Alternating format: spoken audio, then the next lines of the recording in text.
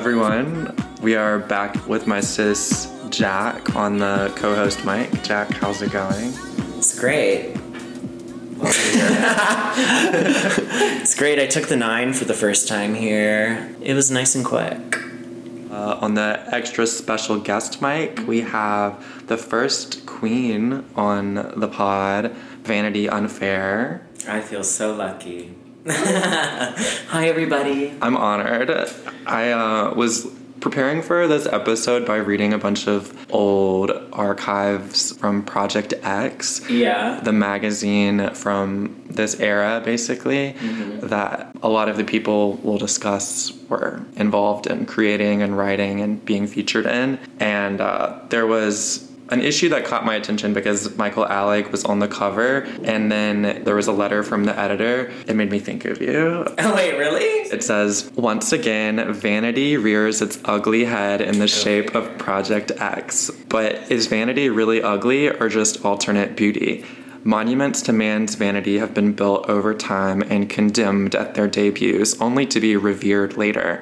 The Eiffel Tower, greeted with revulsion at its premiere, is now idolized as the symbol of every Frenchman's masculinity. Another nation's vanity compelled it to build a wall so great that it is visible from the moon with the naked eye, yet it failed to serve its purpose to keep out foreigners. Now it stands as a testament to ridiculous ideals. These ideals are similar to the frivolous ones predominating in the following pages, making Project X a definitive symbol of vanity for the 90s. An often disparaged handheld looking glass that will become an object of reverence for the future. Therefore, vanity is sanity and it's never ugly. And that's so crazy because that's my Instagram bio. So crazy how they copied me. I love that. That's how I got my drag name of like being Vanity Unfair, is like talking about how the queer community is labeled as being very vain. Yeah. And so like my entire childhood I was kind of made to feel super vain. Yeah. So that's why I wanted it to be vanity for sure. I think there's like a lost distinction between like vanity and narcissism. Yeah. And people will mix those up. I don't have like a good explanation for how to distinguish them. Well, I think like power, because I don't think vanity has anything to do with like anybody else's power except your own. Yeah. And I think narcissism, like narcissists oftentimes want a lot of power just in kind of their circles and kind of in their world, and they're the center of their world, which is like on topic with like Michael Alig. Totally. They project it onto other people. Well, yeah. Michael Alig, I feel like, was a huge narcissist. He actually got I wrote this down. He got diagnosed with histrionic personality disorder. I saw that as well, yeah. And I mean, it sounds like histrionic is you exaggerate things to the furthest extent, and your emotions drastically change from one moment to the next, constantly seeking attention, which I think is where you could confuse it with narcissism, because one might think a narcissist is constantly looking for attention as well, but I think a narcissist is a little less I'm Googling it. Emotional and a little more manipulative for nefarious reasons. And like histrionic might be. I don't really necessarily know if Michael Alig really was that, but I do think that like everybody has like narcissistic tendencies. Yeah. I actually don't think there's like a true definition of like a narcissist, of like someone who's like, you know what I mean? It's usually just like a trait that you carry with like another sort of like diagnosis. I didn't go to college. So I just Googled this shit. Okay, so traits of histrionic: seek attention regardless of type, willing to be viewed as fragile or dependent to get attention, display rapidly shifting and shallow expression of emotions, use sexuality to gain attention, more common in women. Well, that sounds very relatable to me, personally. Well, okay. Now, traits of narcissist. Expect admiration and positive feedback, inflated sense of self, dismissive of others, struggle with empathy, less emotionally expressive, use sex for personal gain, more common in men. Interesting. So there's a lot of kind what of... about the faggots? That's the question. And then it says, people with narcissistic personality disorder have a need to be admired, get positive attention that is in line with their inflated sense of self-worth. They struggle with lack of attention or negative attention. People with histrionic personality disorder, on the other hand, seek attention in general, regardless of the type of attention. Okay, actually, I'm really glad you read that, because that explains a lot to me about why Alig would be more histrionic, because the negative attention was just as good for him. Right. And we'll get into his murder of Angel Melendez and his behavior after, the bragging, the kind of like willingness to lean in to sensationalize the story. That's not good attention, and he still like leaned so far into it. Yeah, but also like on the topic of that, like not to go fully into it, we can wait for later, but also says something about like everybody else. For like months, everybody just knew that Michael Alig killed somebody, and like he was openly confessing to it, and nobody turned him in. So maybe it was like they were afraid of his power. I think the way I want to structure the episode is thinking about like what is the legacy of this culture that does get referenced so often to this day. What would justice have looked like? What can it look like now for Angel, and for just like the tragicness of, or the horror of the way that everything went down. The mystery. Like, was it premeditated? My instinct is like I don't think it was premeditated. I don't think it was premeditated at all, to be honest. Yeah, I don't either. You think it happened right then and there? Well, yeah, I don't think they planned on like killing Angel. I think that just like happened out of rage, and then they killed him.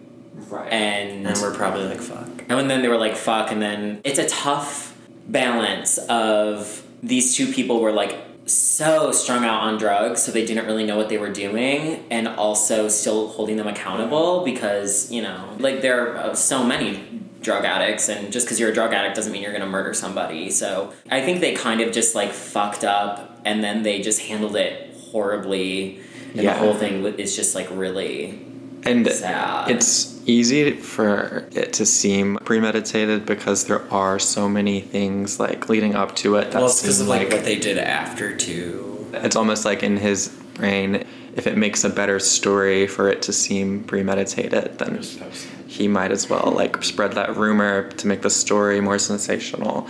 But there's all of these like Easter eggs and the leading up, like his interest in the blood feast party, which is based on a movie that features like dismembering someone's legs in that movie, and just the way he like talked shit about Angel in general. I guess he was in a position to like decide what was in and out, and he thought Angel was out, and like would definitely let that be known. Anyway, okay, Alig's from Indiana, South Bend. Heard of it? Yeah. Pete Buttigieg. Oh my god. The reincarnation of Michael Alig is Pete Buttigieg. Yeah. You heard it here first. Also, what is Pete Buttigieg doing currently? He's like the something of transportation. Right. We talked in another episode about train derailments that have been happening. Well, because one of them had a ton of like toxic chemicals that polluted the water. That whole situation, like East Palestine. Yeah, and a lot of the like weirdos that I follow on Twitter were upset that Pete wasn't on site. So because he's in charge of transportation. Toxic chemicals? You want him to be on site? I don't know. Oh yeah, people. Nobody's ever happy. Whatever. No, totally. I mean, my mom would always say politicians are like head football coaches because they either get too much credit or too much blame. Well, fuck politicians. Hate politicians. I think politicians are weird.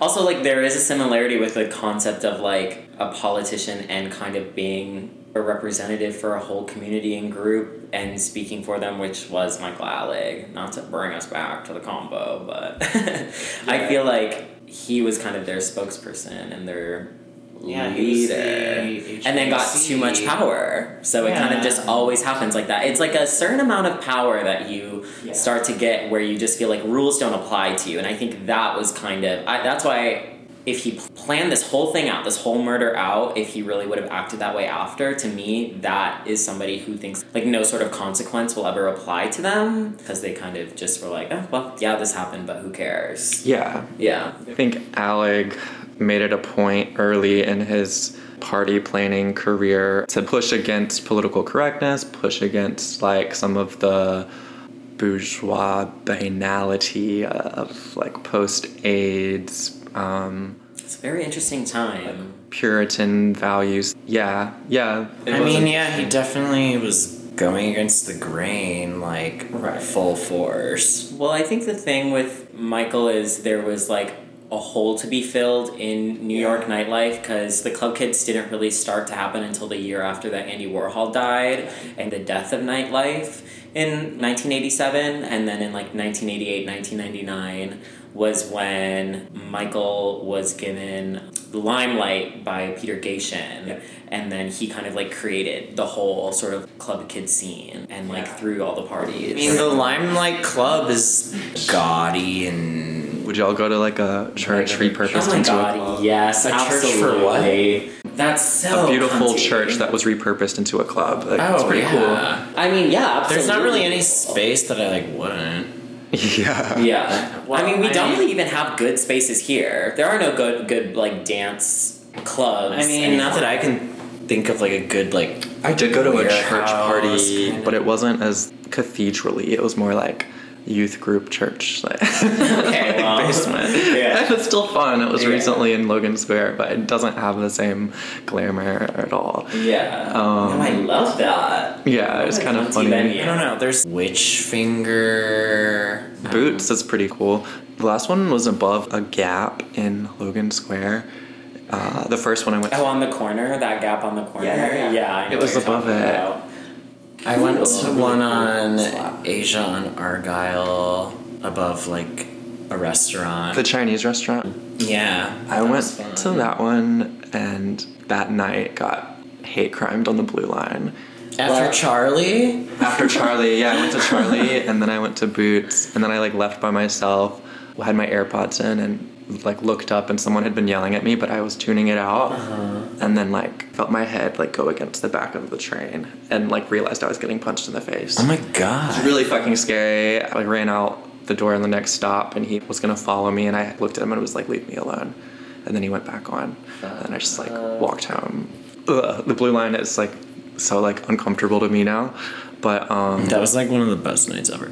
For me. Okay, that's cunty of you. This bitch tells her whole sob story of getting punched in the face, and you're like, that night was good for me. I love that energy. Keep that up. Oh yeah, that's awful. it's fine. I learned my lesson, I would say. Not about... No, there's no lesson. Well, I mean... Don't be gay. Stop being gay. Take some... I was alone. You were just minding your own business and fucking L, and it was probably like 3 a.m. No, I know you were doing choreography to Lady Gaga's Judas, and that man came up to you and he said, and I would have done the same damn thing. Voguing on the L. Yeah. Voguing on the L, voguing on the Blue Line. Mm-hmm. Damn. I mean, yeah, I was wearing like shorts that were like this length and one of those sweater vests with nothing So gay. underneath that. Very... Booty shorts and a sweater vest. And you're like, why am I getting hate crimed right now? We can joke about it. Yeah, no, I'm right there with you. So, okay. Of course, Warhol was an important fixture in the downtown scene.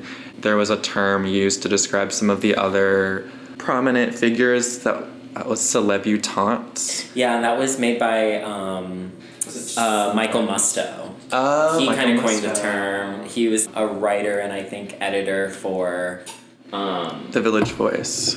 Yeah, and I think he worked on like Interview magazine too with Andy Warhol. He was like very much... Michael Musto was like very much like the decade before all of the club kids. So while the club kids were coming up, he was like really in the scene, especially like in the beginning, like in the 80s, but was like just like of an older generation. Yeah, that makes sense. Yeah. And I think James St. James could be described as both a celebutante and a club kid. He already had his name Well, out I think there. the celebutantes word club kids is kind of what I meant to say. Like before there was the club kid term, it was like in Yeah, the late 80s they it was were. like celebutante. Like James was for sure. Right. But Alig is clearly club kid and not celebutante, I would say. Yeah. And then there were probably some people that were clearly celebutante but not club kid. But there's so much crossover. Yeah. The difference, from my understanding, is celebutante has a little bit more of a trust fund connotation, and club kids, it's really just about how like outrageously you can present yourself, and you can kind of invent your own celebrity. I think it's more about persona, developing a character, kind of like being a nightlife personality. I think that was like a huge thing. But a celebutante's not like a socialite? A celebutante is like a socialite, but like a mini celebrity. But I think with celebutantes, it's more about you were just who you were. You were fabulous because you were fabulous and you knew the right people. And I think then that kind of graduated to club kids, where it became more like nightlife. You invented your own personality. You dressed up in crazy, crazy outfits. I mean, to my understanding. I think so. I mean, there were fabulous people in outfits at Studio 54 too. And obviously I feel like that scene just kind of migrated and grew into the club kids. But it was a different generation, like a younger generation. Yeah, there's so much cool shit in New York City in the second half of the 20th century. I struggle with like how much credit to give Alig for the energy of the nightlife in that span of, I would say, like 9 years, 87 to like 96, 95, yeah. Because, I mean, the canvas he was working with was cool already. Yeah. It just happened to have an open spot that he very cleverly took advantage of and claimed as his own, with a lot of wit, a lot of charisma, a lot of nerve. Yeah.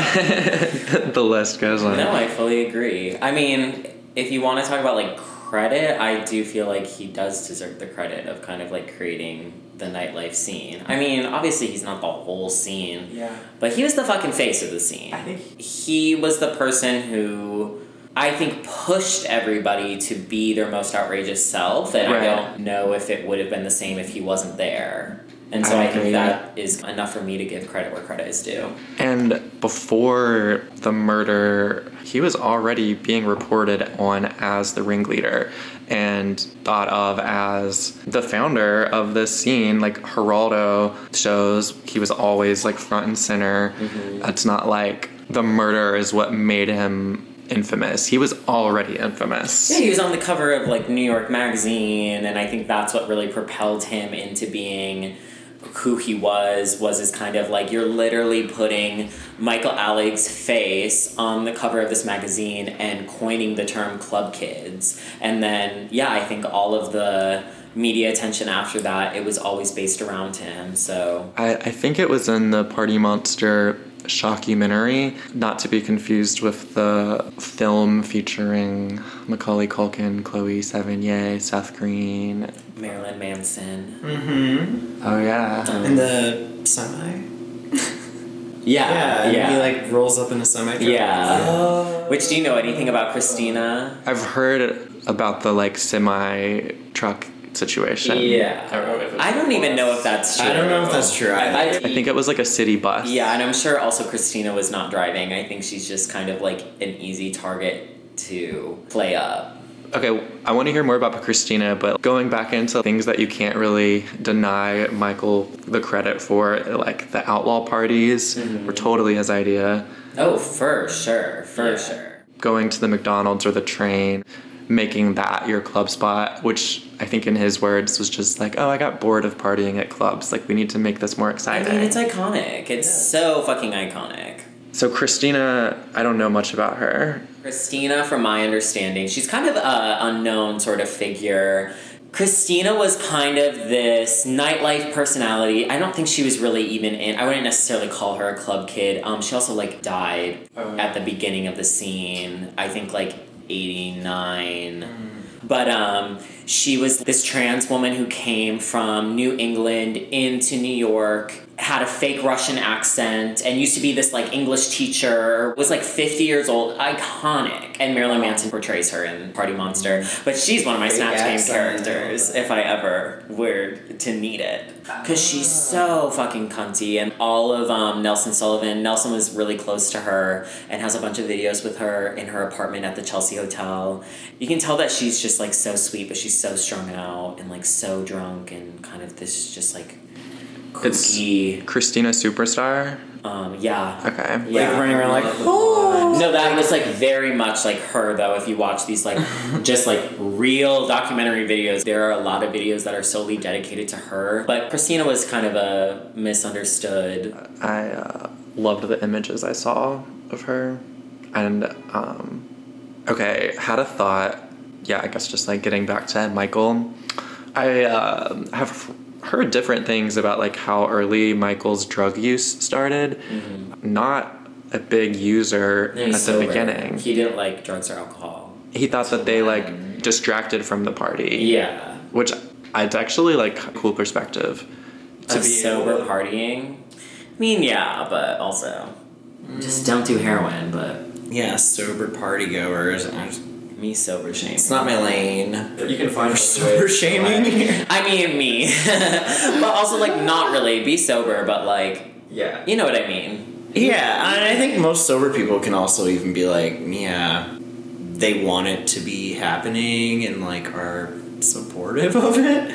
Yeah. Also, like people are sober for different reasons. You do get a high from attention if you're that kind of personality, or I don't know. Like, everyone loves a little attention. Sometimes the high is not from the drug; it's from being a little bit, like really like giggly. Yeah, I also think Michael like started this whole thing out trying to prove something, trying to be like I am gonna like run this and these are my ideas and we're gonna have fucking fun and everybody just do what I say type of energy. And so I think he probably started trying to be really constructive. Yeah. And like it's a lot of work. Like wanted to yeah, exactly. So everywhere that Michael worked, Peter Gatien was pouring drugs into these clubs. He did a lot of crazy things, some inspiring things, some gross things.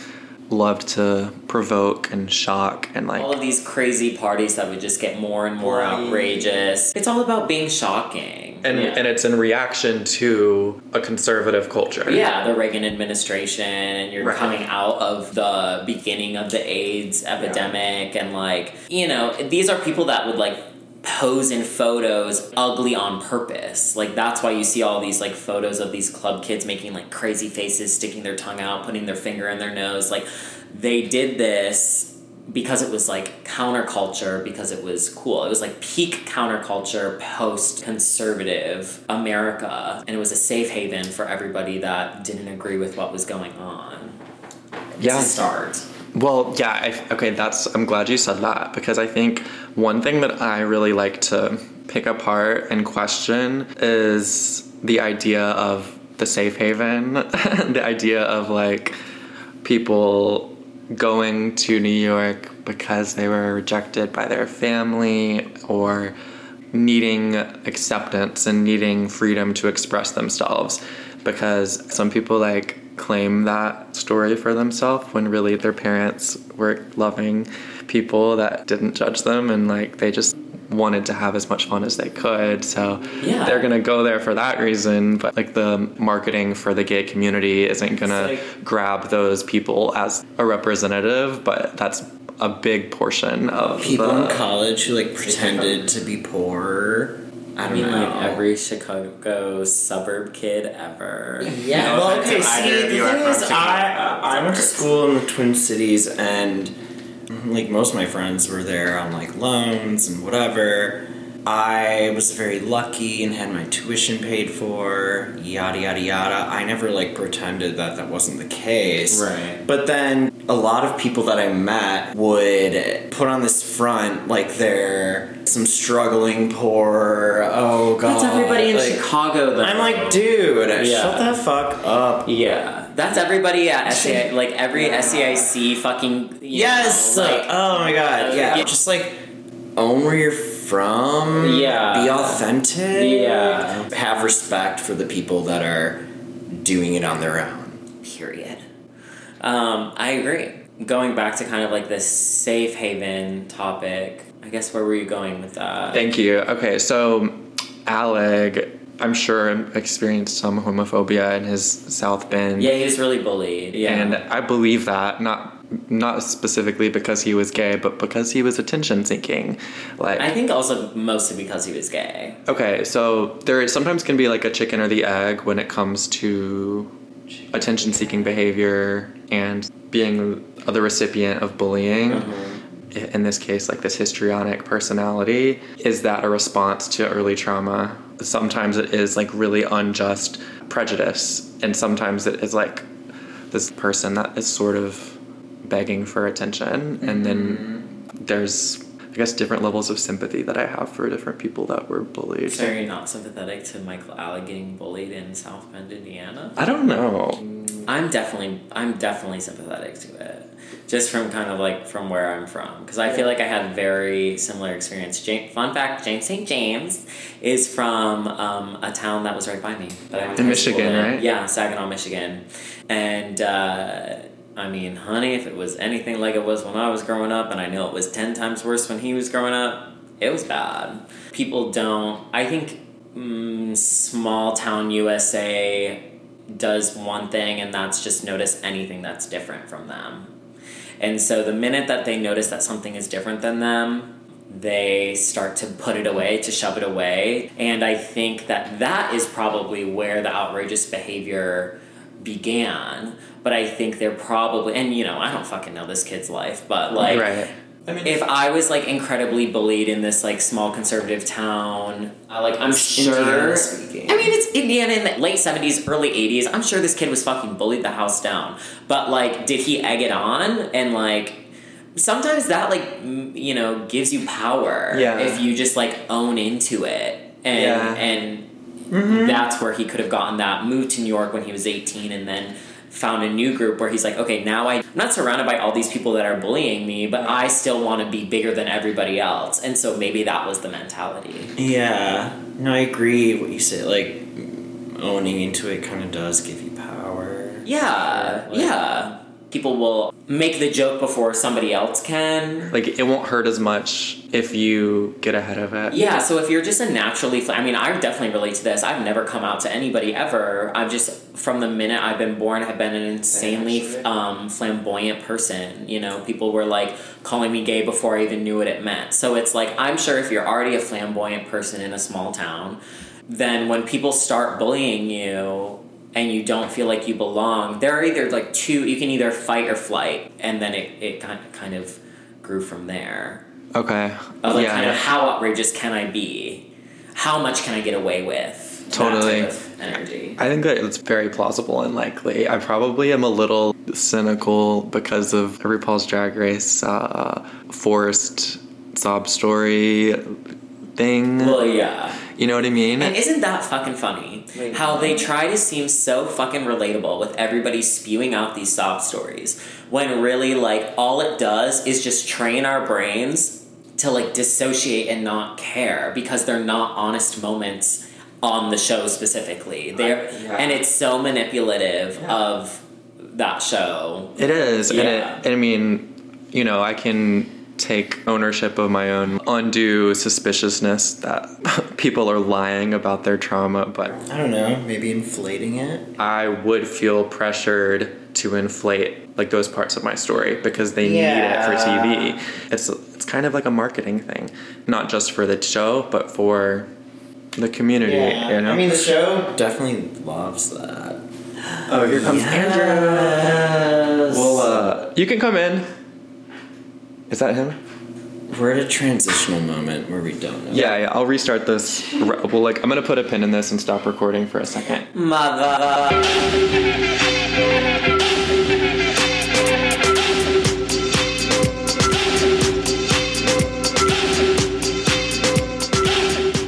Wouldn't you say, like, ballroom culture preceded club kid culture? Yeah. Timeline-wise? Not like one led to the other or anything, just on the timeline. Yeah, no, the ballroom started before. I think both kind of probably came out around the same time. You think so? And, yeah, absolutely. And I think that's also like an important topic. Just the fact that like a majority of all of the people who really led the club kid movement are white, white kids who came from like probably some rich town with their parents' trust fund, came in and were on the cover of these magazines getting like a lot of recognition, and then you look at all of these on Geraldo. I don't know if there's a single black person that they brought as like one of the club kids. Other than, I feel like RuPaul. the two scenes are like very sort of like different. I think the important thing to note is that the scenes were pretty segregated. But I also think they like intertwined. Like, I have the Wallpapers book. There's like a section where it's a bunch of photos of the club kids in ballroom, and then it goes into ballroom. So, really? Yeah, fully. Like, it definitely seems like a little bit of like a later ballroom, like more like 90s ballroom, less 80s ballroom. But there's a bunch of photos. So, I think they overlapped. I mean, it's queer culture. Well, I just think the groups are segregated in like sort of a way. I mean, but I don't think the ballroom scene made the club kids, if that's what you're kind of, like, insinuating. Oh, no, I wouldn't say that either. I agree, especially in New York, where there are so many neighborhoods, Harlem versus downtown. Mm-hmm. And when I first watched Paris is Burning, it was such a revelation for how much slang comes from black queer culture. Mm-hmm. I don't know, I guess, like, on Twitter, I was like, oh, bitch has been saying this for a while. Yeah. And when I saw Party Monster for the first time, it wasn't as much about slang or anything, but visually, girl, like, I know so many, like, people that were serving looks totally inspired by these people, and it's no shade to them now, but it wasn't as original as I first thought. Well, that's why I don't like Lady Gaga like everybody else does, sorry. Wow. She is borrowing heavily from... We literally just, like, do not have... I mean, we just don't really have queer culture today. I don't really feel like it lately. I've, like... This is a hot take, but I just feel like it's really weird for, like, queer people to really, like, admire these heterosexual women. I think it's, like, really weird that the way that these, like, straight women cater to gays. Like, it's like she's assimilating into our culture. She wants to seem relatable to us. So it's a little more like fag haggy, if that makes any sense. Yeah. Should we get back on track? I want to get to Angel. I think his family immigrated from Colombia, and he maybe saw a Geraldo special. I don't know if that's true. That's something Michael is quoted as saying, because he was painting a picture of Angel as a poser. Like, club kids at the beginning kind of can be given credit for inventing themselves, and at least with Michael, created his own shit without it being handed to him, as opposed to like a trust fund kid, which there are plenty of those as well. But I think that there's a gatekeeping that happens after you like create something for yourself. And the term poser, I've never used that word. I've never understood it. Really? You don't think people are posers to this day? It's just not in my vocabulary. What's the difference between... You're trying to pretend like you're something that you're completely not. That's my definition of a poser, is somebody who's trying to be something that they're not. That's what social media is. I think our entire society is people just being posers. I think people put labels to themselves so that grants them something. Well, it's they saw somebody else do something and they wanted to take a shortcut to where somebody else has arrived to. Somebody else arrived there through their own experience. To, like, fit in, ultimately, kind of. Yeah. Anyway. Going back to Angel. Yeah, I think it's really, like, unfair to call Angel a poser. I agree. I just, like, never really understood why. People were just like, he was a poser. I mean, it could just, like, be racism. Basically racism. And insecurity around if they lose that one indicator of their claim to influence, then they feel less powerful. He was put into the role of like, all right, you're the drug dealer. You've arrived to this scene because you want to come party with us. I don't know if Michael like made him a drug dealer though. I think he probably dealt drugs, and then Michael saw that as an opportunity, but then also knew his eagerness would blind him to the fact that Michael is using him. Yeah. And so I think he probably saw, oh, this guy deals drugs. Nailed it. And he is really, really eager to be a part of the cool kids. Yeah. So I'll tease him along, and he can hang with us, and he can get in for free in all of these clubs. Because that's what sparked the original argument right before Angel's death, is that, like, I think it was Angel wasn't allowed in the clubs anymore because Michael was upset with him. And so that kind of, like, sparked some like tension between them because To say the least. yeah, Michael owed Angel money, like thousands of dollars worth of drugs, and he wouldn't pay it. Rudy Giuliani came into... He became the mayor of New York in 1994, and then in 1996, he passed this quality of life law in New York City. That's when the feds padlocked Limelight and started to investigate Peter. So that left Angel and Michael without a job. And at this point, Michael was pretty heavy into drugs already. Ketamine, heroin, coke, ecstasy. So after Limelight is closed, Michael... When did that happen? September 95. Okay. About like 6 months before the murder. Yeah.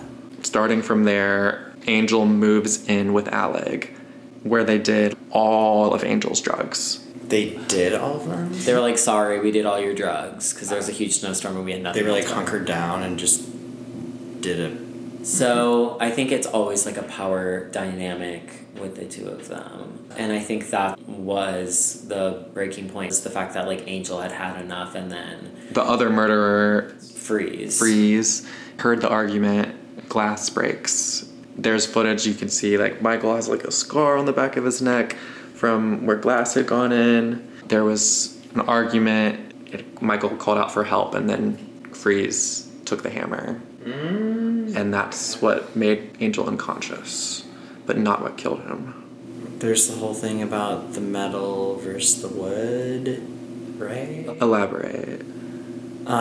Whether he was hit in the head with the metal side of the hammer, or he gripped it by the metal and hit him like a club with wood. right? I don't know. Well, the movie Michael Alex said that he hit him with the handle of the hammer, so the wooden side. And that, like, I guess the movie Party Monster, like, depicts it as the metal or something. I mean, I think it's Either way, told that I don't know what... way. It's a hammer either way. Yeah. Like you're bludgeoned with a hammer. So the cause of death reported was, like, asphyxiation. So... He was in a bathtub and ice. I think it's apparent that whatever was happening in the bathtub was, like, dumbass drug addict trying to, like, cover up some problem, some nightmare with just, like... So gross how they're like, they put in the ice to, like, cover up the smell. Yeah, well, they covered his body in That's so Drano, gross. and then they put ice over it, and they kept it in ice for like a week. And then after that... Like, how are you living with yourself? Well, because they're spun out on, like, heroin and meth or whatever. And his plan was, I'm going to take as much heroin as I can, and then one of two things is going to happen. Either I'm going to be so fucked up that I have the ability to take these meat cleavers and dismember the legs from this man's body, or I'll overdose, and whoever finds us dead will have two bodies to get rid of, and it won't be my problem anymore. And he goes with the former? They throw away the legs, and then put him in a box, and then they take a taxi from the apartment down to the river. They put there were rumors going on at the time where, like, somebody had the head, somebody had the... Like, it was very, like, open. I read, I don't know of any other story in modern day that has so many drama queens and so many attention whores. And so I can imagine that when the DEA went around asking people questions, there were people that just made up answers because they wanted to be involved in some way. They're probably not used to so many people that want to be involved in something scandalous like this, because most people would want to shy away. But the kinds of people associated with this scene want to be in the paper. It didn't matter if it was negative or positive attention. I mean, I think that sounds a little like projection, because that was a quote from Alig, who is really the one that doesn't care if it's positive or negative attention, is also the one that was creating these rumors. He's like trying to point the finger and say that other people were going to the DEA and starting, like, or saying whatever. It's like, no, girl, that was you. That was you that was starting rumors about yourself. I kind of don't know if I think that. Probably a combination. I mean, yeah, I think it's just like, you know, the farther hearsay goes, it just gets more and more exaggerated. So I feel like a lot of those were truths, but they were exaggerations too. So Yeah. who knows? But either way, very sad and awful, and really affected nightlife. That happening, Michael getting arrested, and then Giuliani's laws going into place, shutting down all of these clubs. It was really kind of the dark end of the scene, I feel like. Yeah, really sad, like, final chapter. The feds were going after Peter Gatien pretty hard, and the reason that Michael was charged with manslaughter and not murder is because they wanted him to testify against Peter, so he wasn't their number one target. And on the other end of this, they did not give a fuck about Angel, because Angel's brother reported the missing person very early, and I guess he had to really, really push them to even get them to open up a missing persons case. And it wasn't until, I want to say, like October of 96, so that's over 6 months after the murder, that the body, the torso, was identified as Angel's, and that's when Alig and Freeze were arrested. But they were free for over 6 months after the murder.